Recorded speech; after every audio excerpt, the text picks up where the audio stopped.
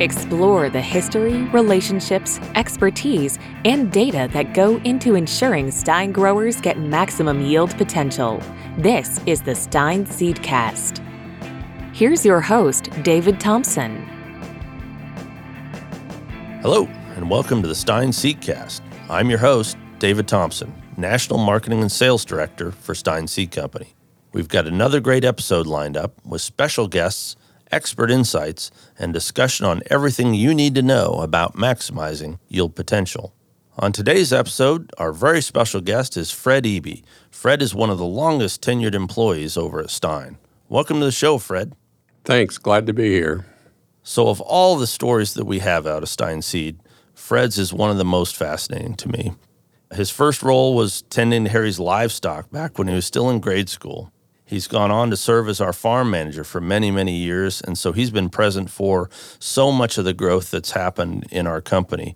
So today we're going to talk to Fred about his history with the company and the evolution of Stine Seed Farm and our farm operations. So let's get started. So Fred, to start out, like I said, you've been around for a long, long time. So when did you start working with Harry? Well, I first walked beans in 1963 at age 12, 59 years ago, and I actually was walking beans with Harry. I mean, he was out there, and he was quite a bit taller, and he still claims he got all our weeds. That always happens when you're walking beans. I don't know if we were getting 50 cents an hour or 75 that year. but so you were out there at 12 years old working with Harry on the farm there. Yeah, and then we, walked beans for a few weeks every summer until I got in high school.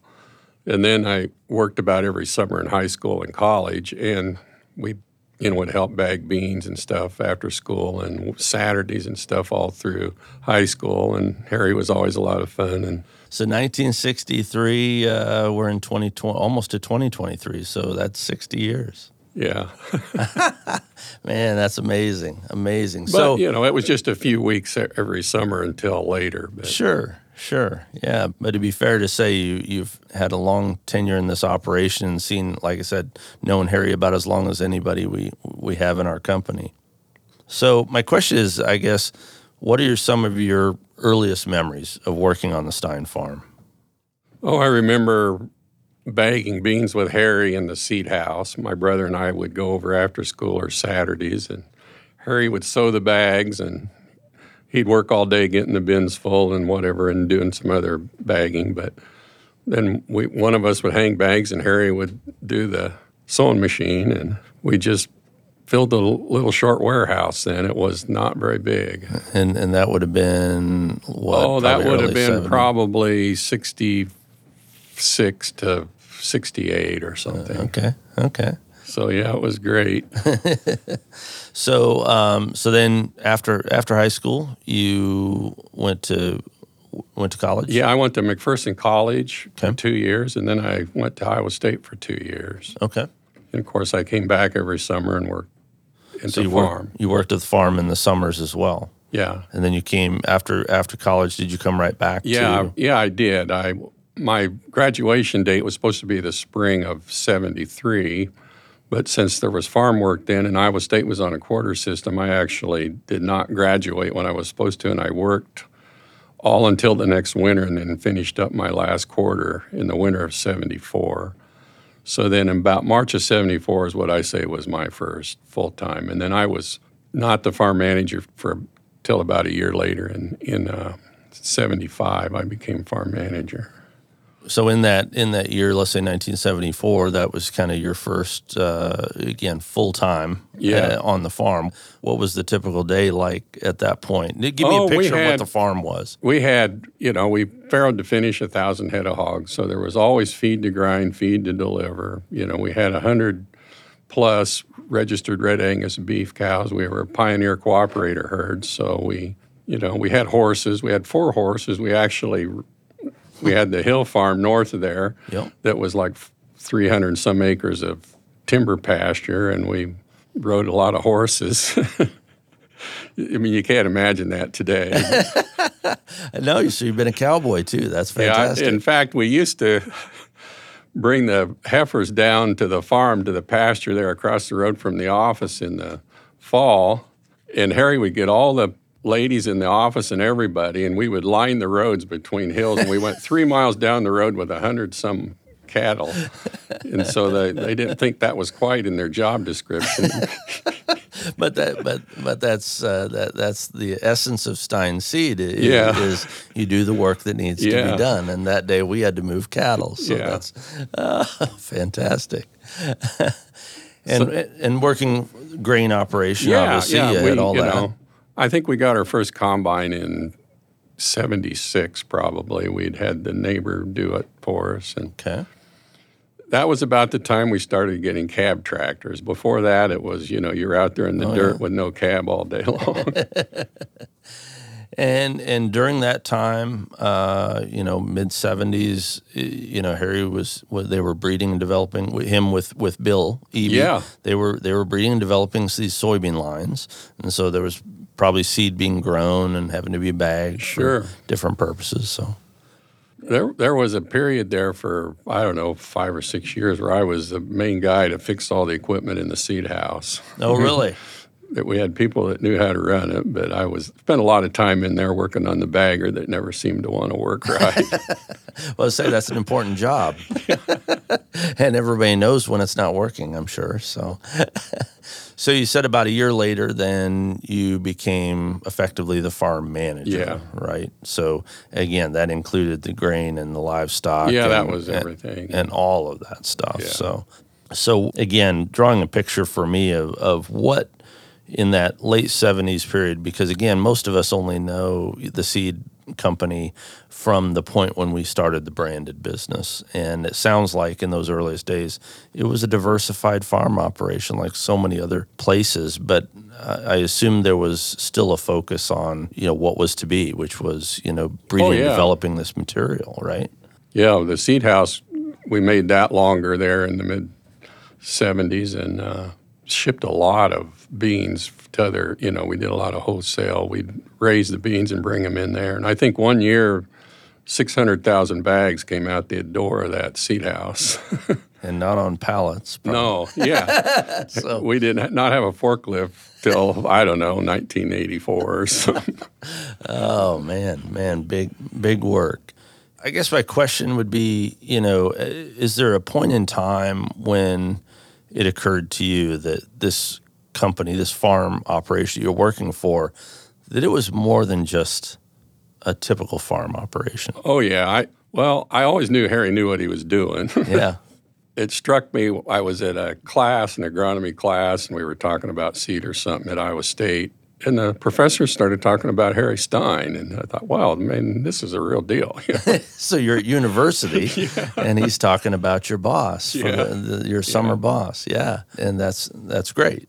So you move into the 80s, like you said, as the operation starts to grow. I mean, at what point again, we started branded sales in 1979. So I guess I'm just curious in terms of framework, was the growth in that operation, meaning the farm operation, was it kind of slow and steady? Was it just kind of explosive in fits and starts? Give me an idea of how that evolved. We picked up ground along. We never really expanded. Maybe 1986, Harry bought a 1,300-acre chunk of ground one day, and that was quite a change. And we were always, raising seed beans, but we weren't really doing much corn in the middle 80s. So the farm operation just continued to kind of grow along with the seed business. The need for land dictated the need to grow the seed business. Yeah, we experimented around with a lot of things. Harry knew narrow rows is where we needed to go. So clear back in like 76, I had a 12-row Maxi-Merge John Deere planter, and we bought a 6-row and made a hitch behind it and pulled a 6-row that was 30-inch, a 6-row 30-inch planter, offset 15 inches. I built a hitch on the back of it. And 12 rows in the front and 6 rows in the back. So I had to shorten the marker on one side by 2.5 rows and shorten the marker on the other side by 3.5 rows so it would overlap on itself coming back. when we got done, we had like a 9-row effect 15-inch planter. And nobody ever heard or thought of doing that, you know. There was a few people at that time experimenting with drills and stuff, but that was a deal going down the road, I'll tell you. I would imagine. So that brings me to a point I wanted to definitely bring up to you, because, you know, the farm operation in so many ways is the pulse of what our seed company is about. It's the test bed. It's oftentimes I tell farmers, you know, we're doing things a decade or more in advance of when you might expect to do them, because we want to do it first, and we'll tell you if it doesn't work. Some things don't work, but that's okay. So you and your crew have been sort of on the vanguard of that for so long, and one of those things you mentioned is row width. I didn't know the story you just said, but you know, there was a point in time, I don't know, as far back, I mean, I started in the late 90s and they were already on 22 and a half. I don't know when that started. Do you know when? Oh, we went to 20-inch rows in 96, and then 2 years later, for our seed corn configuration, it wasn't working out right for where the males needed to be. So the planters we had, if we made them on 22 and a half, everything worked out. So we had a male every 4 rows or something. I can't remember the exact details, but so we revamped the planter we had. It was a 37-row, 20-inch planter that we made into like a 24-row or something. But yeah, so going back, I mean, so mid-90s, 20-inch rows.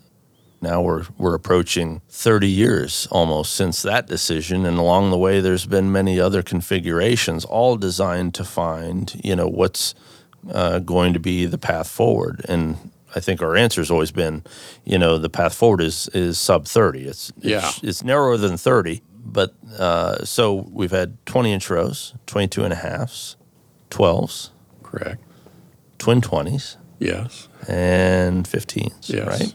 So at every turn, you and your team have had to react and respond to that and convert equipment, sometimes making equipment. Trying to figure out how to change a row width on a planter that folds in a certain place isn't always the most fun. Exactly.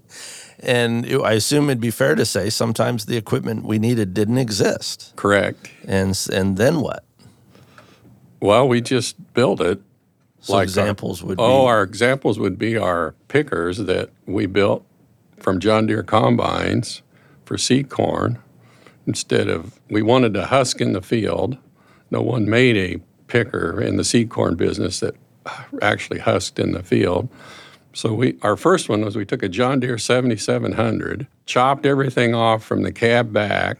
So it was sitting there in our shop with the wheels and the cab and the feeder house, and we started just building frames, and we bought an A&K husking bed and we needed a conveyor then after it came through the feeder house into the husking bed, and then we needed to get it to the top because we needed to have people help sort the corn because that's how you do it. And so the first one was really quite a deal. It was a big 14-foot diameter donut like an inverted water wheel that the corn would fall into, and we had motors that turned that thing, and it would carry the corn up to the top and dump it on the belt.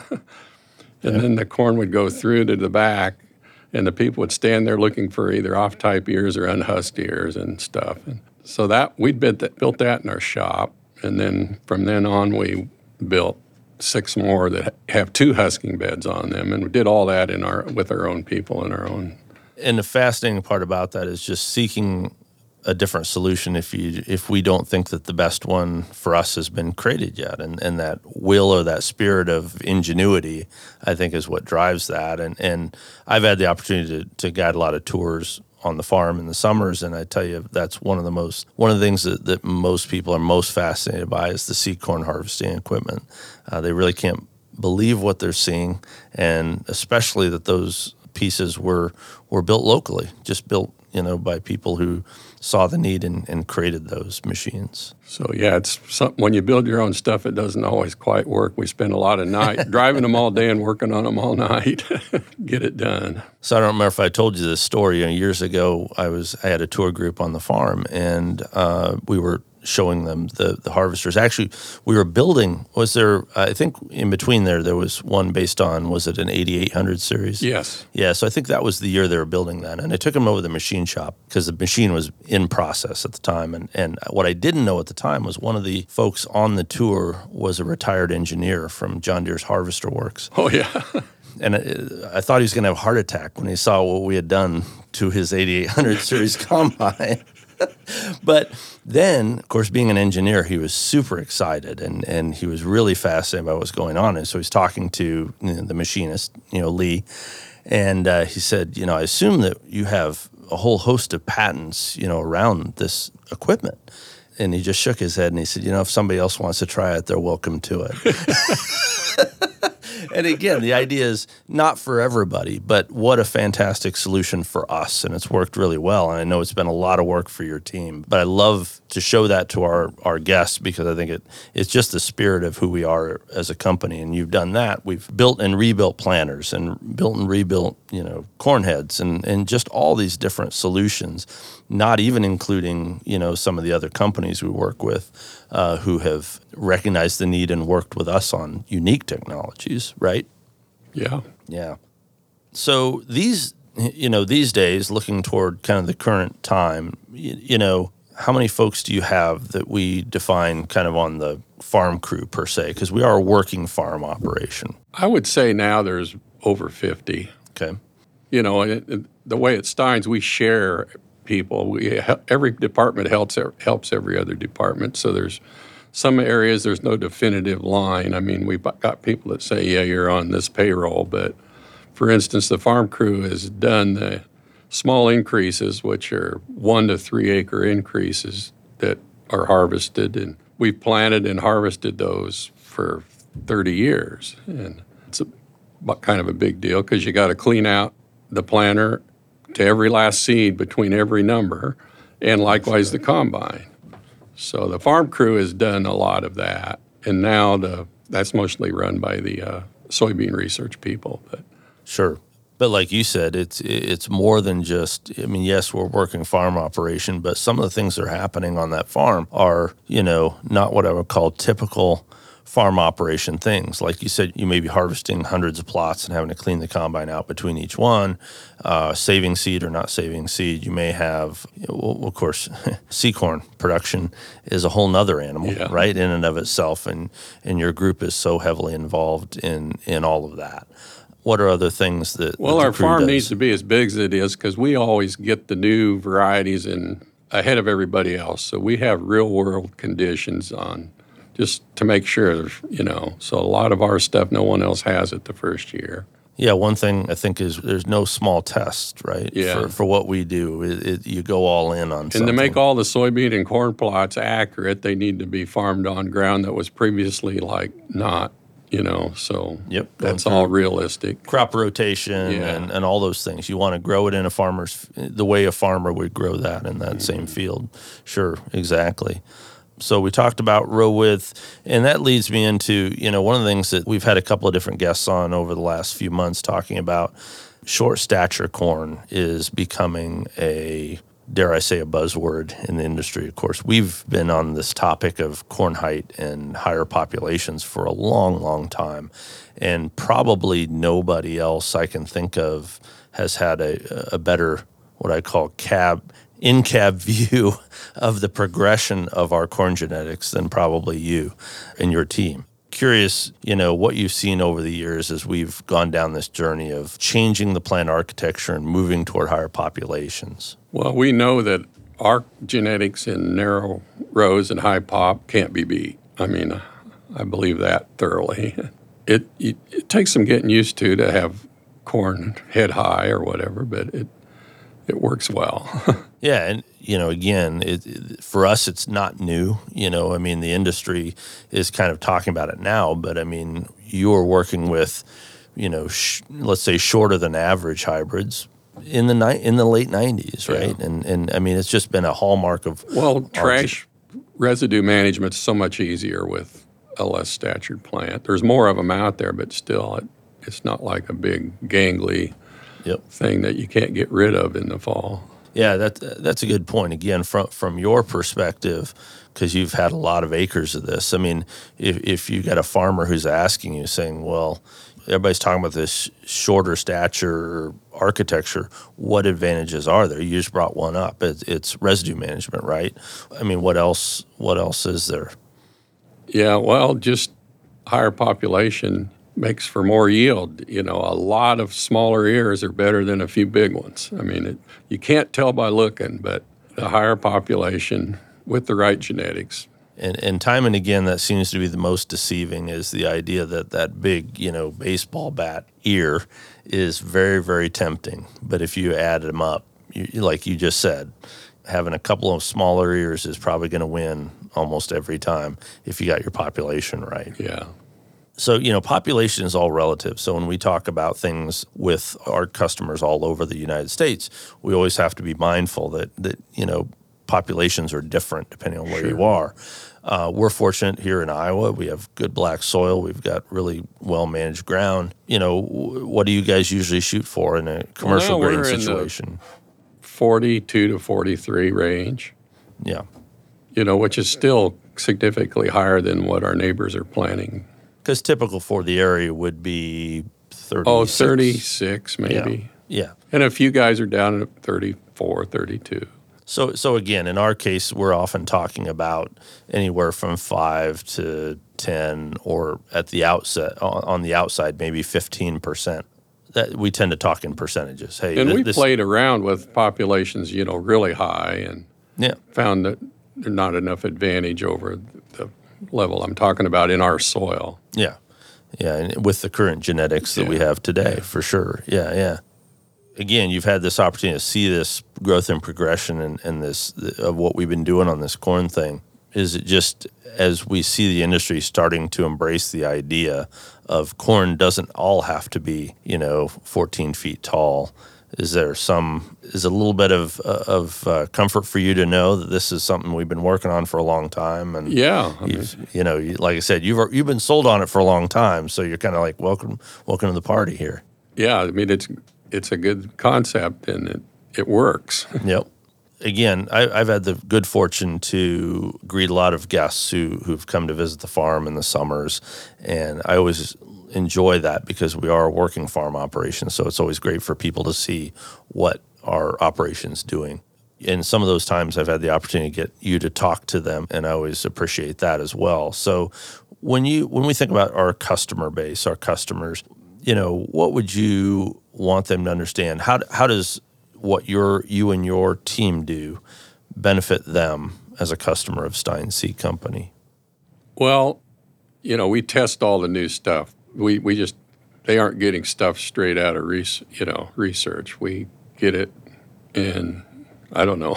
Yeah, you're growing at 80 acres, 200 acres, 300 acres at a time, and so it's not a 15-foot row. It's real world stuff. So again, you've been with the company for a long, long time. I guess I'm just curious. I'm sure there's plenty of highs, probably a few lows. What are the moments that stand out to you when you think about your experience here? Oh, just how great Harry is at analyzing data. I mean, he's just a genius at that. Just the ability to trust the numbers. Yeah. Yep. And I, thinking back, Myron helped me when he was a younger kid, or maybe you knew that. Yep. That was, a great experience for, Myron is now the president of Stine Seed Company. I mean, he did all kinds of jobs on the farm, as farm kids do, and I think that's a great experience and great background. And your son is involved in the operation as well. Yeah, he works for Bill or Chuck in soybean research. He's been crossing beans. He's 43 now, and he's been crossing beans since he was 10. He would ride his bike. We lived across the field from the office there for years where he grew up, and he would ride his bike over and cross beans when they do that. And he's still doing it. That's awesome. So actually, he became kind of a computer geek when he was younger, and actually, Mark and I used a hand scanner, and we created the first digital Stine logo that we put out, and our sales guys maybe you remember getting some of that. Cool. And then he and I made the first Stine web page that everybody thought was ridiculous because nobody had internet then. The Wild West of the World Wide Web in those days would have been 96, 97, 98. Yeah, for sure. And there was a lot of times I helped in the office hook up PCs to the IBM 400. I was always around in the winter to help do that and stuff. Yeah. So again, going back to the same idea that job descriptions are a loose term because, one of the great things about our organization is we have so many people that are just there to do the work that needs to be done and chip in where they're needed. And as you pointed out, you're a great example of that. You've been tech support and web development and farm crew and herd manager, all of those things. Yeah, the best was the day I hired Steve Luther. He took over. He's now running the whole thing. He's been doing it for about 5 years, and I can't imagine there's a farming operation anywhere that's better and more efficient than that crew. Yeah, you've got a great crew, and Steve does a great job. And like I said, it's always a joy to get to see your team in action. Well, they look like a well-oiled machine. I'm sure there's days when it's not always as well-oiled, but they make it look easy. Man. Speaking of that, I guess, as I think, what do you want listeners to know about the work that you and your team at Stine do? Just that hard work is rewarded. I mean, Yep. That's the key to it. Huh? So I often wonder what the world soybean yields would be today if Harry Stine and Bill Eby had not done soybean breeding. Yeah, because that started. We've had Bill on the podcast. I think it was 1968. He said he had started. Yeah. He came back and started working with Harry, and that's a great point. It's a question to where would the soybean industry be if not for the work of those two individuals, and by extension the work that you and your crew have done to help make all that. The data, right? The data is what drove all of those decisions. There's two parts to that. One, you have to run the plots and grow the fields to be able to gather the data. And that's the work that you and your team do. And then secondly, you have to have the analytical mind to choose the right products. And between Harry and Bill Eby and now Chuck Hansen, they do a tremendous job of deciphering the data. I always tell people probably nobody else in the industry is better long-term at looking at the numbers and picking the right things. And I think that's one of the great testaments to our company. We've been visiting today with longtime Stine employee Fred Eby about his history with the company and how Stine's farm operation has evolved over the years. Fred, thanks so much for joining us today. Thanks for inviting me. Well, that's our time today. I want to thank our guests and our listeners for joining us on another episode of the Stine Seedcast. We'll be back again soon with more expert interviews and insights about all things Stine. And to never miss an episode, subscribe to the Stine Seedcast wherever podcasts are found. Subscribe to the Stine Seedcast wherever podcasts are found. To learn more about Stine and its elite corn and soybean genetics, visit stineseed.com. Stine has yield.